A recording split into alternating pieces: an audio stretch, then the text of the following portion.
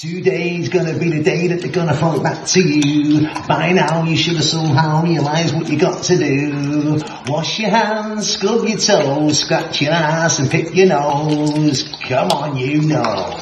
This episode of the Opie Radio Podcast, sponsored by BlueChew.com, B-L-U-E Chew.com, BlueChew.com, promo code Opie.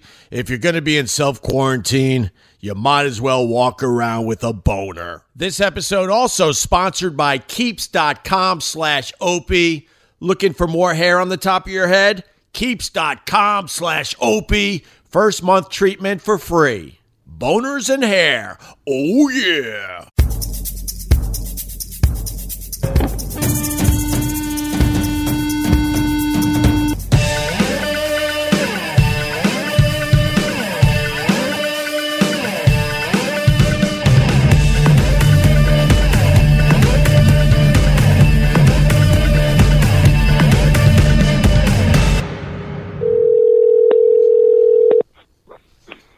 Hey, buddy. Hey, what's up, Vic Henley? How are you, buddy? Talking to my mom, making me laugh. I've talked to her more than I've talked to her since I lived in her house. Well, yeah, man. I mean, we're reconnecting with, family and friends because of the pandemic. She keeps yelling at me because I keep saying I don't care. Right. And so she gets a little aggravated, but between her, she fell and hit her head, if you remember that part. Of course, and we talked about that. Once that started me calling her. I used to only call her every couple of weeks or whatever. And then so now I'm on like a 40-something day roll of I've spoken to her every day. It's like a ritual now. Oh, my God. And this hadn't happened since I was like a teenager and lived in her house. And it's wonderful. And I've told her so many stories and that are good, that are like, I hadn't told her all the evil. Right. But I've told her a million stories about things that went on that were sort of harmless but mischievous as teenage boys would be between the three of us. And I've had her laughing out loud. It's hard to get Gloria to laugh out loud. Oh, really? She likes silly. Yeah. She likes slapsticky Benny Hill. What was one story you told her that she found, funny? I told her when, so we had a party. She had gotten a promotion with her job. And she had to go to Charlotte, North Carolina, which is about almost 5 hours from where we're from. So I knew I was going to get Friday and Saturday. And so leading up to that weekend at high school, they've literally nicknamed the party a party at the Henley Hotel. They know that you're going to be able to spend Friday and Saturday night. That she ain't coming back till Sunday dinner time. Yeah. And so now it's all booked up. And she's told me it's okay to have I can have like two friends. There can be 6 of us there. Yeah. I can get a date.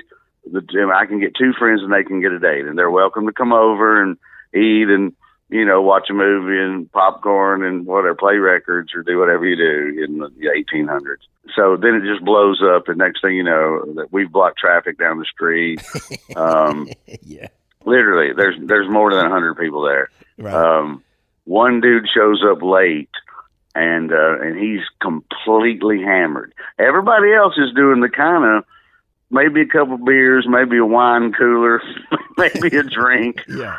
Everybody else is kind of trying to sneak off and find a corner for the makeout more than to get hammered. Sure. And so this guy shows up late, literally, like donuts in the front yard in a Camaro and just tears up the lawn, does he comes in hard, right. Way too hard, way too fast. And so we're greeting him at the door because, again, most everybody's paired off. And I'm telling her this, and he's barreling around all by himself. And we're kind of like, dude, you need to get out of here. You're hammered. And we're down to, we've cut this way back by this point. And we're, it looks like an orgy. But because there's still too many people in the house, but everybody's kind of paired off. And he takes a swing at somebody. He almost we had a grandfather clock that me and Mike and Terry had all chipped in one year and bought her. We thought this was the greatest gift ever because we spent $50 each. Right. Handmade from Fairhope, Alabama. Ooh, nice. The Emperor Clock Company in Fairhope, Alabama. We knew it was a good clock. We knew it was a good clock because we had seen it as a gift on Wheel of Fortune. You're getting your gift ideas from Wheel of Fortune? Yes. That was back when you could buy. Remember, you had to spend your money on the overpriced items. I'll take the spatula for $11,000. Do you remember the famous one where the lady goes, or it was a guy, I forgot, but goes, "I'll take the brick wall for $100." and they had to tell the contestant, no, that the $100 is for the clock or whatever that was on the brick wall. I did not know this. It's a famous one, man. I did not know. I'll take the brick wall for $150. And they had to tell this person, "No, dummy, that's part of the set." Oh God, that's great. Man. Anyway. So he swings at somebody, and the clock almost gets tipped over. So my one friend runs over and catches the clock and straightens it back up, and then now everybody grabs him, and they're just escorting him out. And he's struggling, but nobody hit him back so they got him out the front door, and we got him out to his car that he's torn up the front lawn with, and as soon as they let him go and they're kind of pushing him, he takes 2 or 3 shots at everybody else, and he's swinging wildly. He's coming close to hitting no one. Yeah. And but then on about the 5th or 6th try, he swings so wildly, he falls down and busts his face on the driveway. Oh, all his fault. We have not laid a hand on him other than getting him out of the house. Yeah. And so now we go over to help him and pick him up. So as we're picking him up, here he takes a couple more shots at somebody. Now he lands a couple of blows. Well, now then Norton just beats the piss out of him at this point. He's laying there, and so now we don't know what to do. He's literally, barely conscious, and we put him in the back seat of his own car, and we drove him home. And I followed in another car, and we drove in his driveway with him laying in the back seat. And then I stayed in the street in my car, and we ran up there and rang the doorbell a bunch of times. And all of us ran back and jumped in my car and drove back to my house. Beautiful. So he, each side of his jaw he had to have his jaw wired shut. They had to take him to the emergency room immediately. Wow. His dad was at the house within an hour. Yeah. It took about an hour. By now we've gotten back. I've broken up the whole party. We cleared out the traffic. I made everybody go home. Only me and Norton are there, and maybe one other, maybe Broadfoot was my other good friend. And so, but we've run the girls home. We've run all the traffic down where. So the doorbell starts ringing at about 3 a.m, and it's his dad. So now he's back from the emergency room. His dad's standing out there in my driveway with a baseball bat. And Norton opens the door. I mean, you would have thought he was in the 1st grade wearing footy pajamas. Wow. What's going on, sir? Is everything...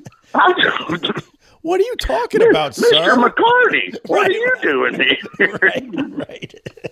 Literally fake yawning, wiping the sleep out of his eyes. Right, wow.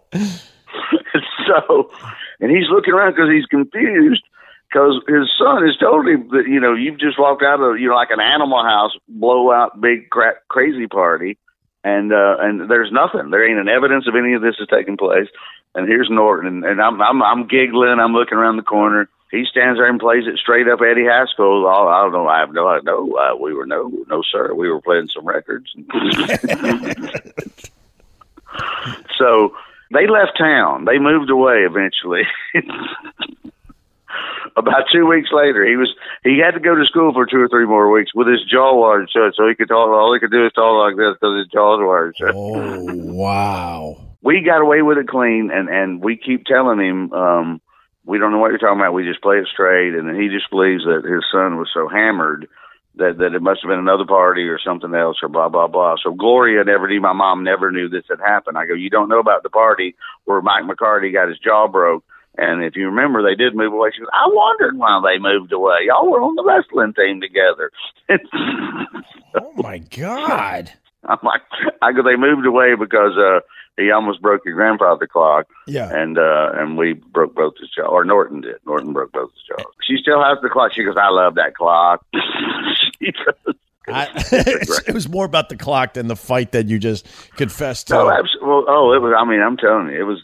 I told her that was a tame one. Well, that was the worst. No, that was a bad one. I told her a couple of tame ones. Yeah. Where we just did these pranks and different things that and the other around the neighborhood and stealing. The guy across the street always had a big garden, but he had a fenced-in backyard. But he had an apple tree, a plum tree, and he's growing strawberries and raspberries and blueberries. he was always getting mad at us because we'd hop the fence in the middle of the summer and jump in there and raid his whole garden and come home and eat everything. Sure. So there's some good coming out of this pandemic and the coronavirus. You're reconnecting with your mom. She's not worried about it at all, and she's in that age group that they're saying is very dangerous. She's 86. Her Sunday school teacher is 90. Oh, my God. So, and still, just like my mom, is still driving. Yeah. They don't drive at night. They don't drive at night, but they're out there roaming. Here they are. And her name's Katie. And Katie's the person that's at 90, she just goes and visits everybody. She finds out who's got the latest sickness or this, that, and the other, and who's in the hospital or who doesn't have a lot of family. And she's the first one over there just for 10 minutes to say hello and do the little old lady Baptist church thing. And so she's talking to my mom the other day, and she goes, well, I got to go, Gloria, because I got to get on up here to the hospital. And my mom's like, the hospital? What's wrong with you? And she's like, well, Gloria, it's so-and-so, and she's got no family. There literally is no family left. She's got nobody. And I just can't stand the thought of her sitting in there all by herself, just sitting there. And my mom's like, okay, Katie, look, I only say shit once a year. And today's the day. And she goes, today's the day. Yeah. I'm telling you, that's bullshit. Right. Don't you dare go. This is the only time in our lives that you should not be running towards a hospital. Okay? Yeah.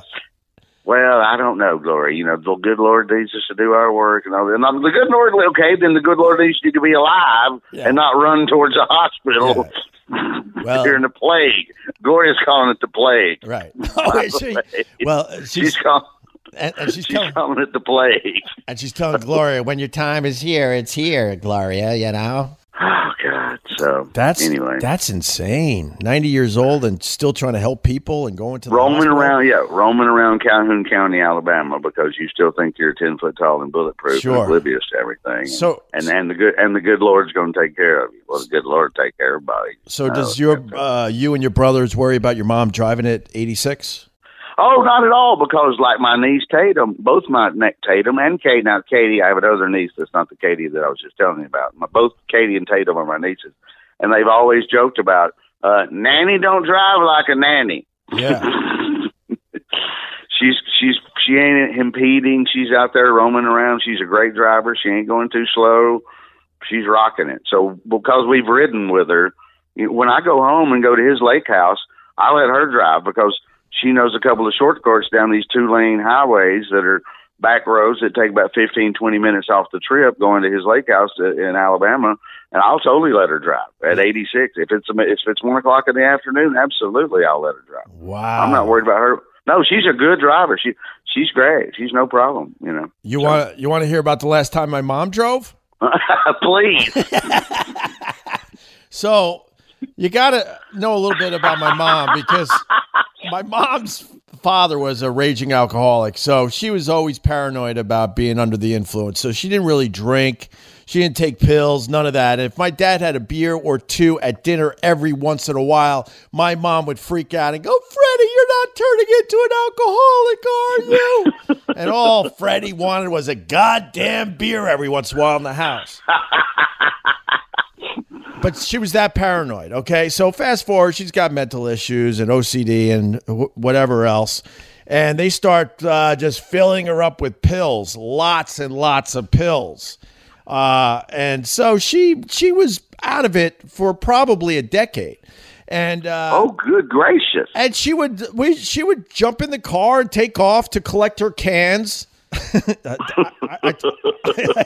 I told you about the cans thing, didn't I? Yeah, I remember. No, I remember. Totally. No, totally. It was mortifying. I know we didn't have a lot of money, but all of a sudden you'd be with your friends at a shopping mall, little strip mall, and there she is in the dumpster collecting empties, waving to us like, "Hi, Greg." I'm like, "Oh my God, no!" No! So excited, right? So excited. Oh, like it was nothing. That's what I loved about my mom. It was always like nothing. Like it was normal. And then when she would have to take me and my friends around or whatever, we'd have to jump in a really nice car because every once in a while my dad, being an entrepreneur, would hit, and the first thing he would get would be that new car that would last for 10 years until he hit again. But anyway, my mom would take the brand new car and fill it up with beer cans that she's finding in the dumpster. So the whole damn brand new car always smelled like booze, which was also embarrassing. But anyway, fast forward a whole bunch of years. Now she's, pretty drugged up and out of it. And she would just take off in the car to do her errands, whatever it would be besides the can thing. And me and my brothers and sisters, we would look at my dad like, she shouldn't be driving anymore. And my dad's like... At this point, my dad is like, he's exhausted. He only has one artery left to his heart. And, he doesn't want to deal with too much. He's like, what am I going to do? It gives her a little freedom and she gets some fresh air. And basically what he was trying to say is, I get her out of my hair for an hour or two. I don't care. It's worth the risk. Right. So she takes off one day. And I don't remember who called the house, but it was either my mom or the police. You got to get to blah, blah, and blah, blah immediately. So me and my dad, we jump in my car and we go to this intersection. My mom's car and my dad's car is totaled. Pieces of the thing all over the place. There's a work truck that T-boned her. This guy's on the side of the road completely freaked out, like what the hell just happened? I guess my mom just pulled out. And this guy, had no time to react. And, my mom probably should have died in this car accident. She's on the side of the road basically like, hi, Greg. Like, once again, like nothing happened. And me and my dad, I remember my dad, who's seen a lot at this point in his life, we're like, holy fuck, how is she alive? And that was it for my mom's driving.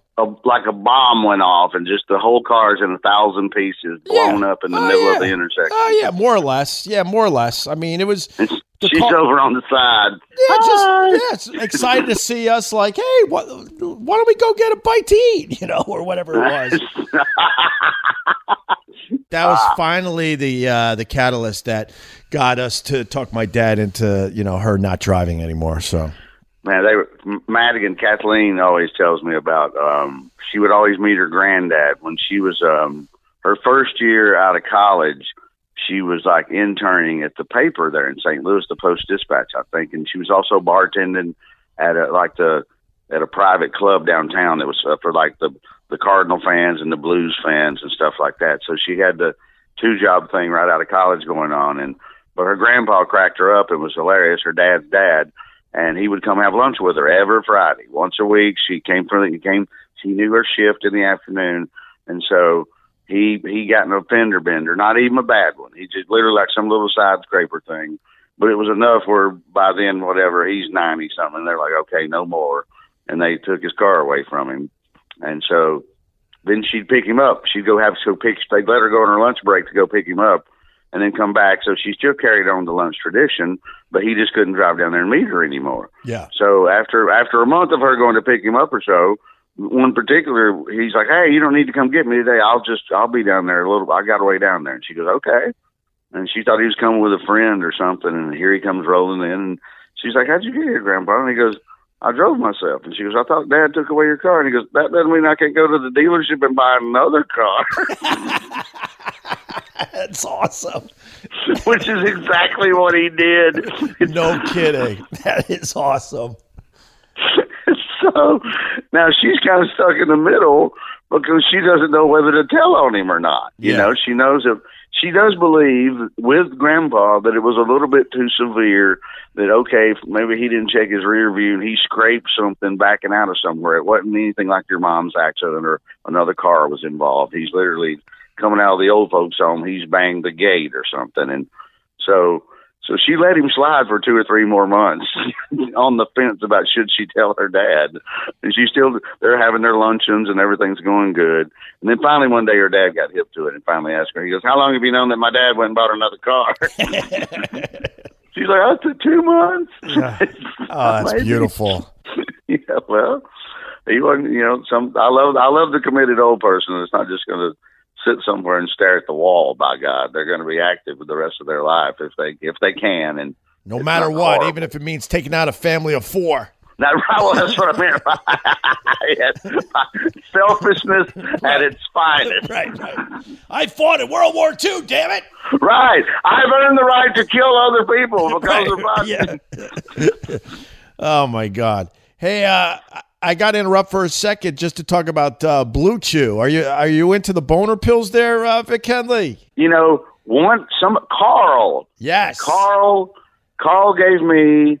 I've only tried this one time, and it was when he was living here, and somebody gave them to him, and he goes, and these are the Canadian ones. They're extra good. Oh, really? Really? There's a difference between the Canadian ones and he goes, oh, the Canadian ones, your dick will get so hard you want to fight it.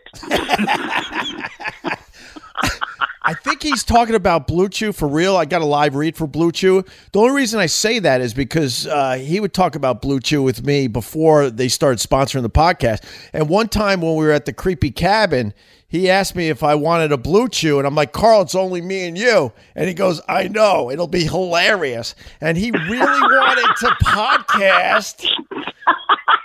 And Carl, he just found the funny in the fact that it would be just me and him at the Creepy Cabin with boners podcasting. And I'm like, Carl, that's a little weird. Yeah, but that's a little weird. Yeah, but now that now that he's not here anymore, I kind of wish I took him up on it.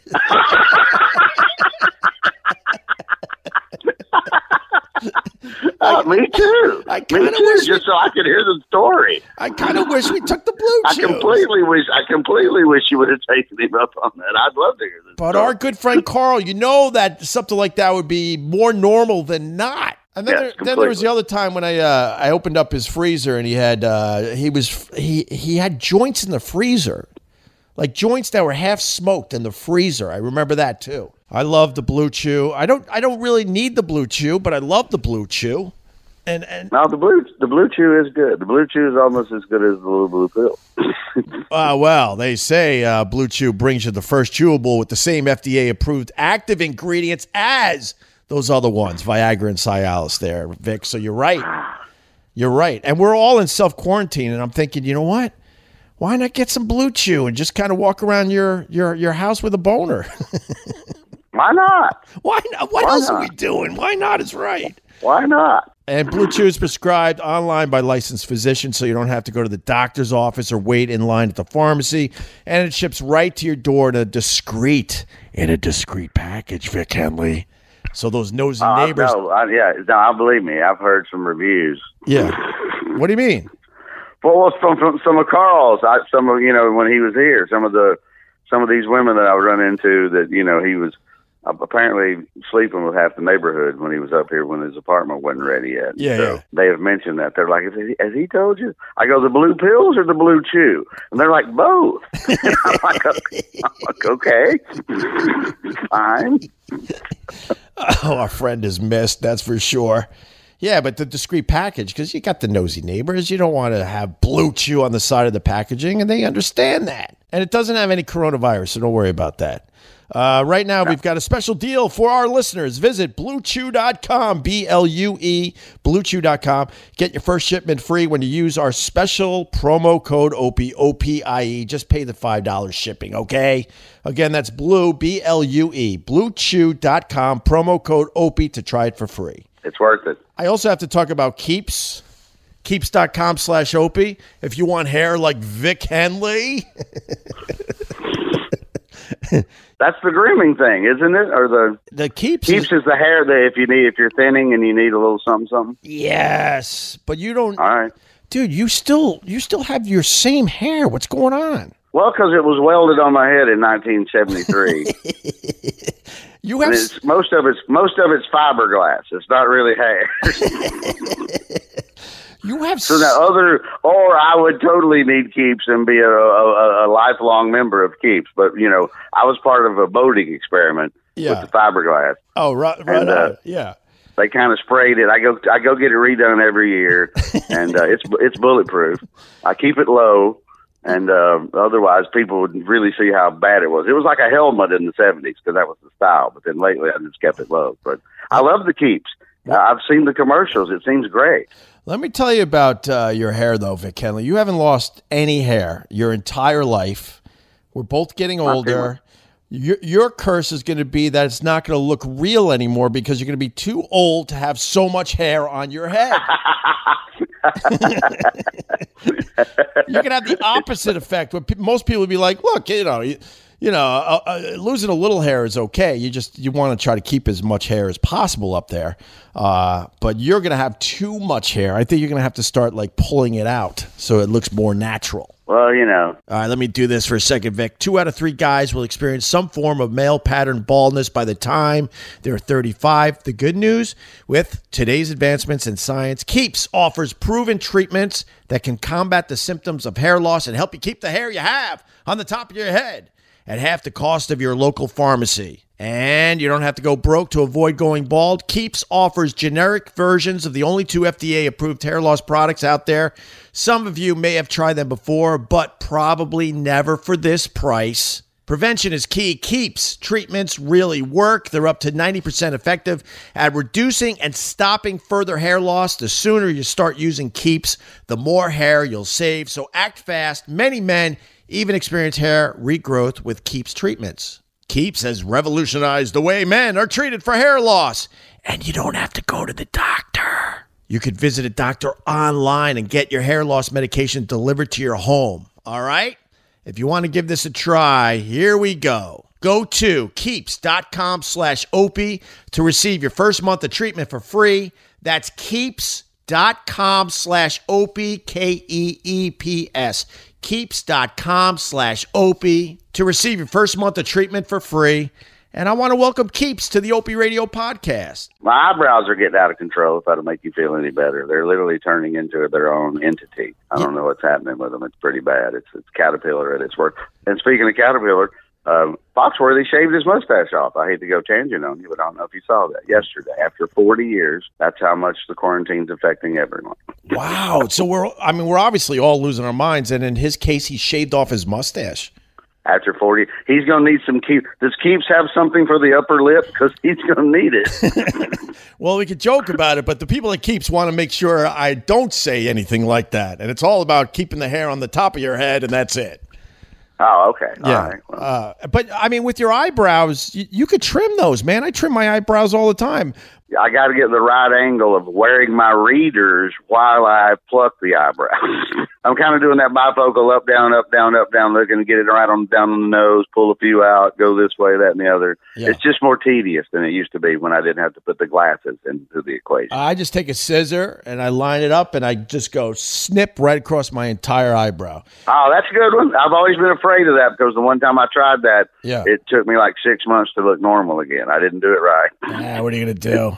Here's the problem, though, with the self-quarantine. They shut down hair cutters, so we're all starting to look a little raggedy. I went and got one yesterday. I saw there's a barber shop at the end of my street, and the pole was twirling, and by God, the one guy, I walked up there and stood on the outside and looked around, and one guy was leaving. He was literally dusting his neck off and finishing the guy who's got a full-on military, basically. Yeah. So I'm watching him. He just zip, zip, zip, zip, zip, and I was watching him dust him on off, and then that guy stepped out, and I went in, and I'm like, let's go. And so it was just me and him one-on-one in the shop, and he gave me a great haircut, and I needed one. And so, again, I hope something bad happens. I'd love to die of a haircut. Well, that leads to the other thing. I mean, me and you are we're similar in a lot of ways, and we're different in others. We were having a good time at Get Parts. We were celebrating the release of your comedy/CD or download. Hell is real. Hell is real. Everything was going great. You were going over to SiriusXM to promote the thing. Right. And you were going to bring me to SiriusXM with you. And I was like, I don't know if that's a good idea, Vic Henley. Life was good. And then we were going to go back to Get Parts and do another podcast. And then the whole world changed. And I got really nervous. The fear started taking hold, the anxiety. And I started seeing the numbers tick up, and I said, we're out of here. And I left New York 11 days ago, and I don't know when I'm coming back. to be completely I honest. don't blame you. That's what if I had that opportunity, that's exactly. I think I sent you a text right away and said, please tell me you're out there. And you're like, absolutely. Yeah. I'm like, great. Yeah.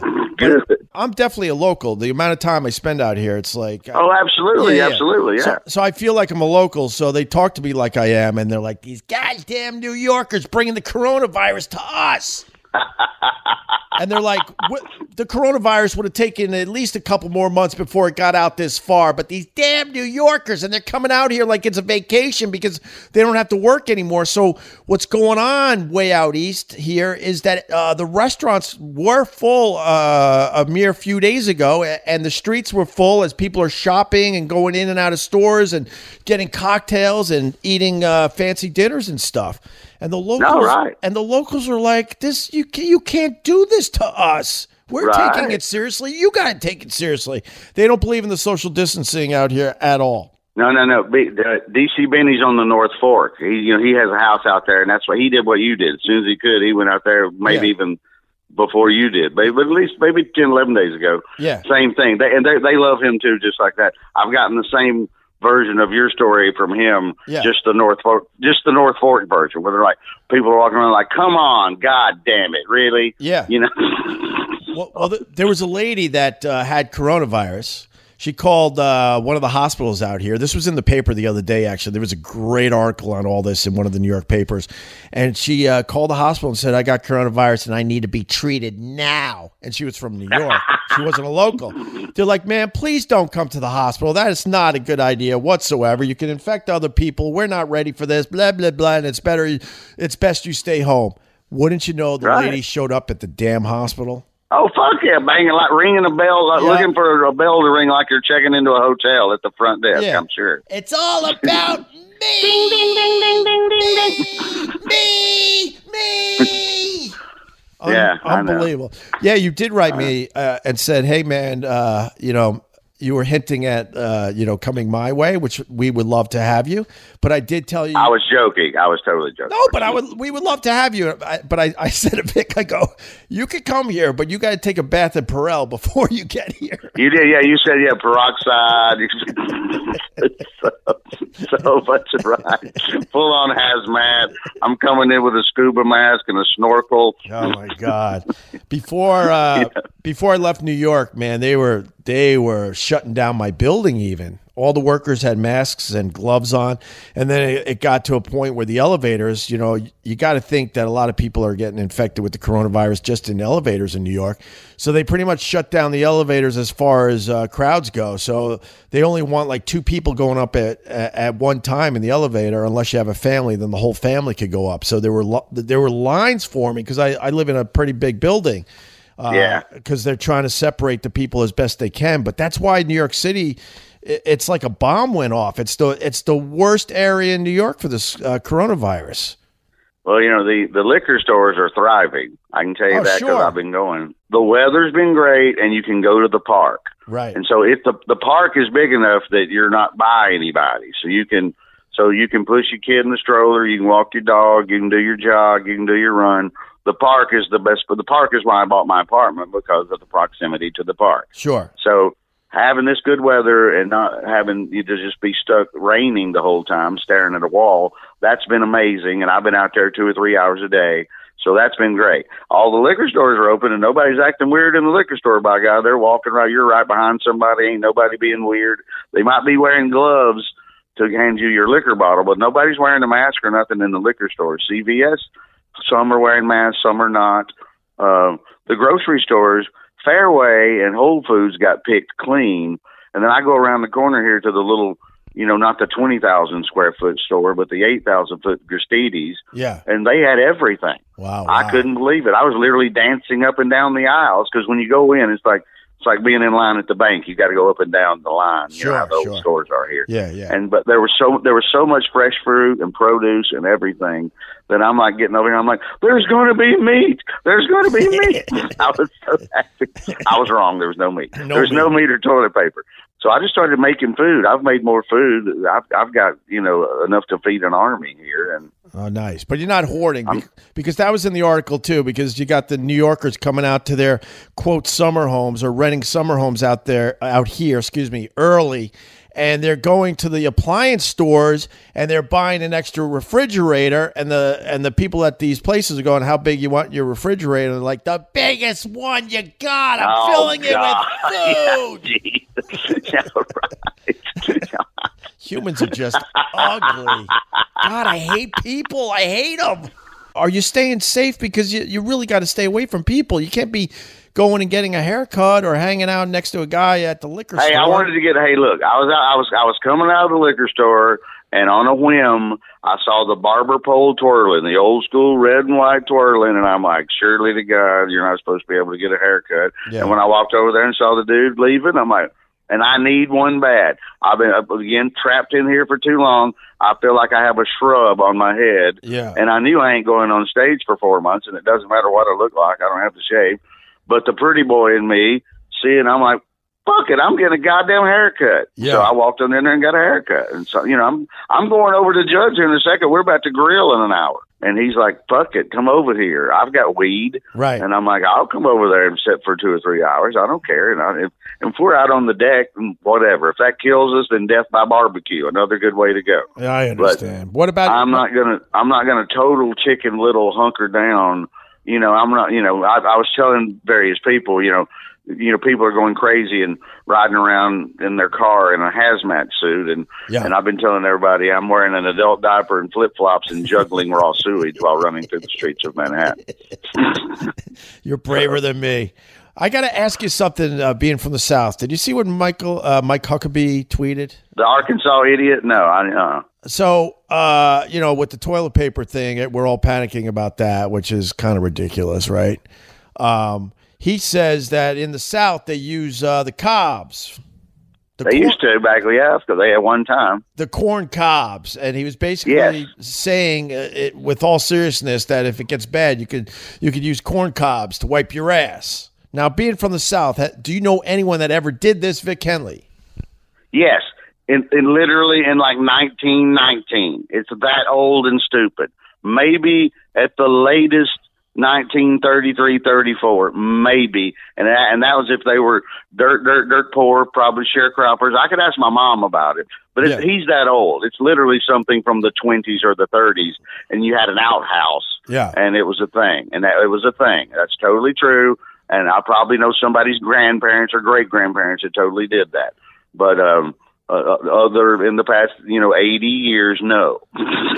So you eat the corn on the cob, and then you throw the cob in like a bucket at the outhouse, and they were using that to wipe their. That's incredible, man. That's like composting because it's just it all just goes away. It's totally natural. So it's completely So, but I was telling Ron White. I called Ron the other day. He's in Austin. He's by himself in Austin, housebound. Yeah, and we were talking about this, and he was talking about. He's like, I've never felt bad. He says, I'm running out of rolling papers, but I think there's a Gideon's Bible in here somewhere.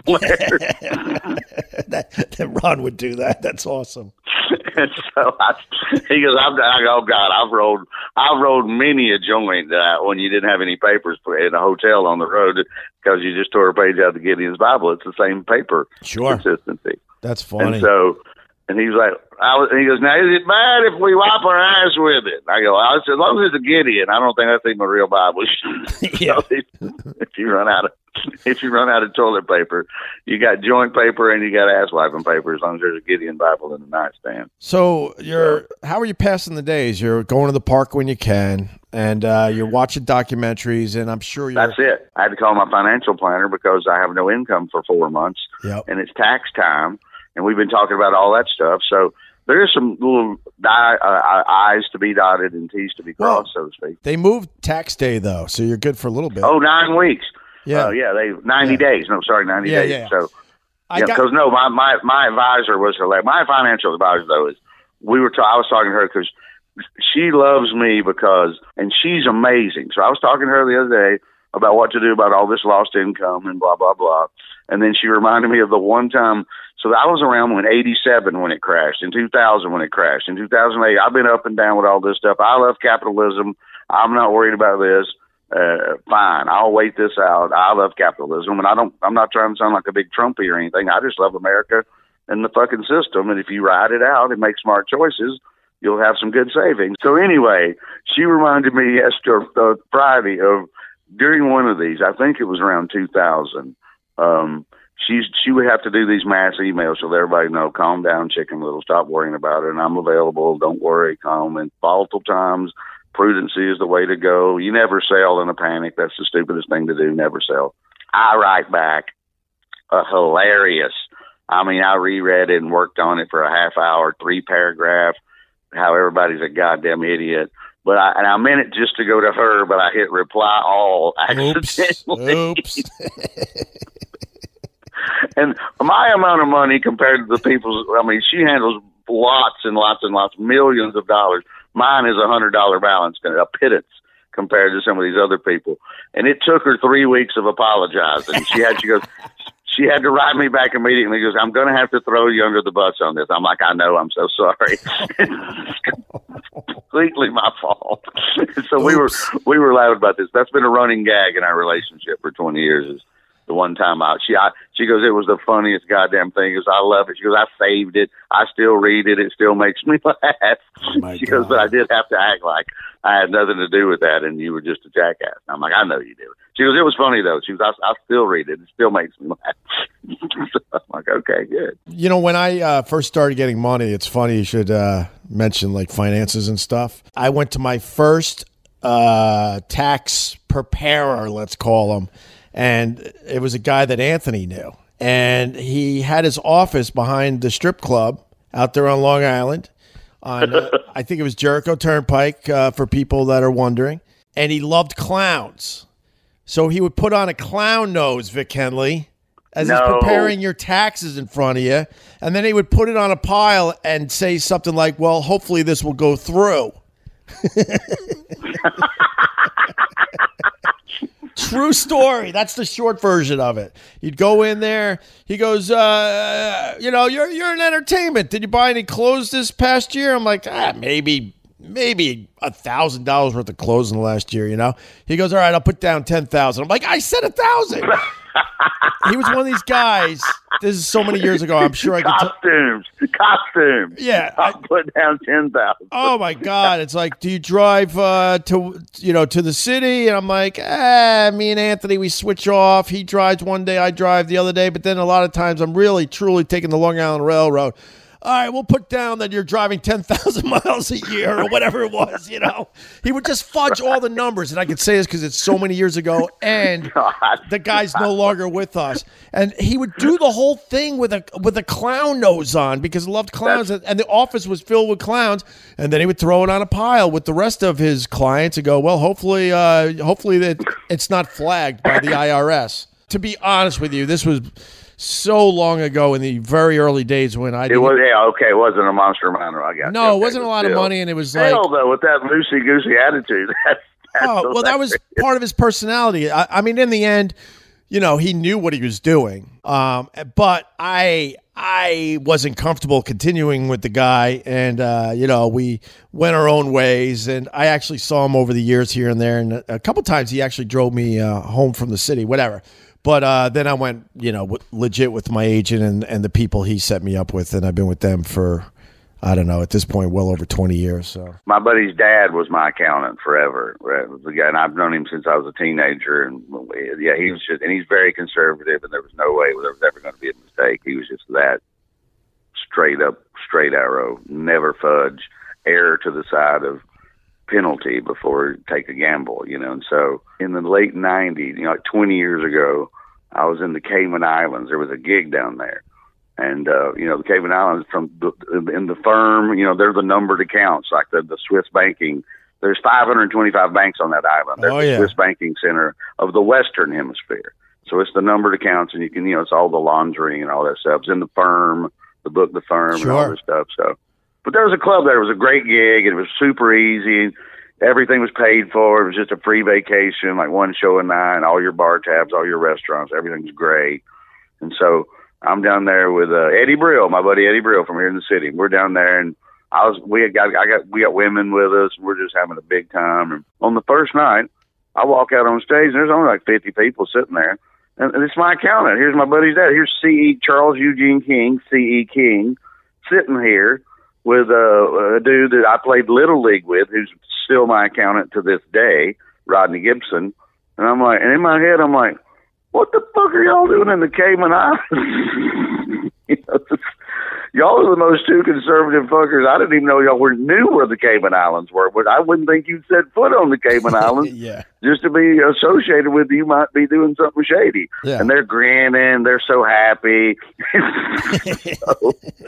So I do the show. I don't say anything to the audience. Me and Eddie, we just both do what we're supposed to do, but then we're hanging with him at the bar. And before I can say anything, he goes, I know you're wondering what we're doing in the Cayman Islands. I go, yes, I am, and I'm sure it's crooked. He goes, I swear to God it's not crooked. I swear to God. But before I can say anything, that's what he opened with. I'm like, can you tell me what it's about? I'm not allowed to tell you what it's about, but I swear to God it's not crooked. I'm like, okay. Yeah. All right, Charles. Exactly. But I know it was crooked. There was some shit going on. It had to be, right? But the dude that I would have bet my life at that moment, if I was 40 years old at the time, I would have bet my life that he would not be doing anything crooked. And then the minute I saw him sitting there in the way he was acting, I'm like, oh, Charles has got a little crooked in him. Made me happy. That's beautiful. So which documentaries you watching? Well, I watched the ZZ Top, which was pretty good. I loved it. And I thought it was great. They skipped over a lot. I wish they wouldn't have gone to the MTV stuff so quickly, but they skipped over a lot. I would have rather seen a little more of the older stuff. Yeah. But it's still great. It's amazing. Ron White told me a great story. We were talking about it yesterday, where Ron said, when Frank Beard first went to rehab, Ron was in rehab, and he was like a little ahead of him, and it was one of the first times that somebody tried to clean Ron up 30-something years ago.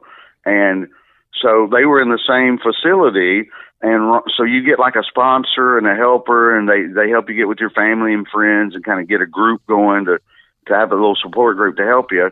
And so Ron was in charge of helping Frank Beard, the drummer, get his stuff together, his group and his family and all this stuff. And, so there was only 3 months or ever how long they're there, but that was his one-on-one connection was Frank Beard. And so Ron told me, down through the years, he often wondered, as the blue collar stuff and he started blowing up, he always wondered if any of the ZZ Top guys ever, he was my sponsor and he helped me do my family and friends. And yeah. So he finally ran into him somewhere just a couple of years ago. He ran into him some golf tournament or celebrity thing. And he goes over to him and he's like, hey, Frank, I don't know if you know me. Didn't remember any of it. Didn't have any idea who he was. Oh, no kidding. It went that way. Wasn't a dick about it. Ron said, wasn't a dick about it. Was not mean about it. Was not rude at all, but literally just stared at him, like Ron says in his act, like a cow looking at a new gate. just staring at him. I had no idea what anything he remembered being in rehab 30-something years ago. And that was about it, but he didn't have any idea. He didn't know Ron was a comedian. He didn't know Texas. Yeah. He didn't know shit. And so Ron was like, okay, well, good to see you. You kind of just slough off by yourself. Like a cow looking at a new gate. Oh, my God. That is brilliant. My cousin's calling me now. My line's beeping. It's my cousin. You want to take that? Are you done? Have we got enough done here, do you think? Whatever, man. We're in self-quarantine. We could do this anytime we want. You could go talk to your cousin. I thought you said you needed to get enough done tomorrow. Let me talk to her. We've been playing phone tag for 2 days. It's all good, bro. Go. All right. Okay. All right, buddy. I'll see you. All right. My buddy Vic Henley, he's out. It was good to talk to Vic. It's been too long. Don't forget to get his download. You're stuck in the house. You're looking for things to listen to or watch. Put Vic Henley's Hell is Real on your list. You won't regret that, okay? Hey, what's up, guys? Creamy Butters calling in from the apocalypse. I've never been more aware of my own respiratory system in my life. Last night I had a cheeseburger, and when right in the middle of the cheeseburger, I start sniffing, and I start coughing. I get this panicked look on my face, and my wife goes, excuse me, I just had another cheeseburger. I'm coughing now. My wife goes, calm down, stupid. You keep putting jalapenos on your cheeseburgers. What the fuck do you think's going to happen? We're going to check in with the Pod Squad. My little sister, Gina, just opened up a restaurant let's see how that's going. You are listening to the Opie Radio Podcast, and this is your girl, Gina Villegas. I am the menu writer, co-owner, and the marketing specialist for Leela's Indian Cuisine in Odessa, Texas, along with Chef Parag Vakil, who is amazing. Here's 3 ways that we are staying afloat in the midst of this really shitty pandemic. So number 1, you need to be making deliveries. Number 2, social media is your best friend. You need to be advertising there. You need to be making little videos. You need to make a hashtag. You need to let people know in your area that you are still making food and driving it over to homes for people that may not know how to cook. Number 3, your menu is not going to be the same. The things that you had access to before, you're not going to have access to now. So whenever you can get your hands on some food, whenever you can get some Instacart deliveries or Walmart pickup or restaurant sourcing type places deliver you food, put it in the freezer, take an inventory of what you have, get creative, have fun with it, sit down with your lead chef, make a menu. It might be a little shorter than the original menu, but make something really fun that people are going to get excited about. It's going to put a smile on their face. It's going to feed everyone, and you can pay your bills with. So that being said, that's how we're staying afloat in the middle of this shitty pandemic. I choose to think positively. We're going to be fine. So stay safe, guys. With that, guys, thank you so much. I hope you're staying safe in self-quarantine. Don't be stupid. Keep that distance from other human beings. And we got a nice Facebook group. There's a link in the description of this episode. Join our Facebook group, the Pod Squad. I was going to promote merch, but God, none of us have money. But, I mean, if you got a few, it's opieradio.com, but don't worry about that. What I really care about is that you support our sponsors. That really, really helps a lot. So if you want to get a boner, it's BlueChew.com, promo code OPIE. And if you need a little more hair on the top of your head, Keeps.com/OPIE. First month treatment for free. With that, Carl, let's do this. Boo, boo, boo, boo, boo, boo, boo. OPIE Radio. Boo, boo, boo, boo, boo, boo. Boom, boom, boom, boom, boom. Boo, boo, boo, boo, boo, boo. Boo, boo, boo, boo,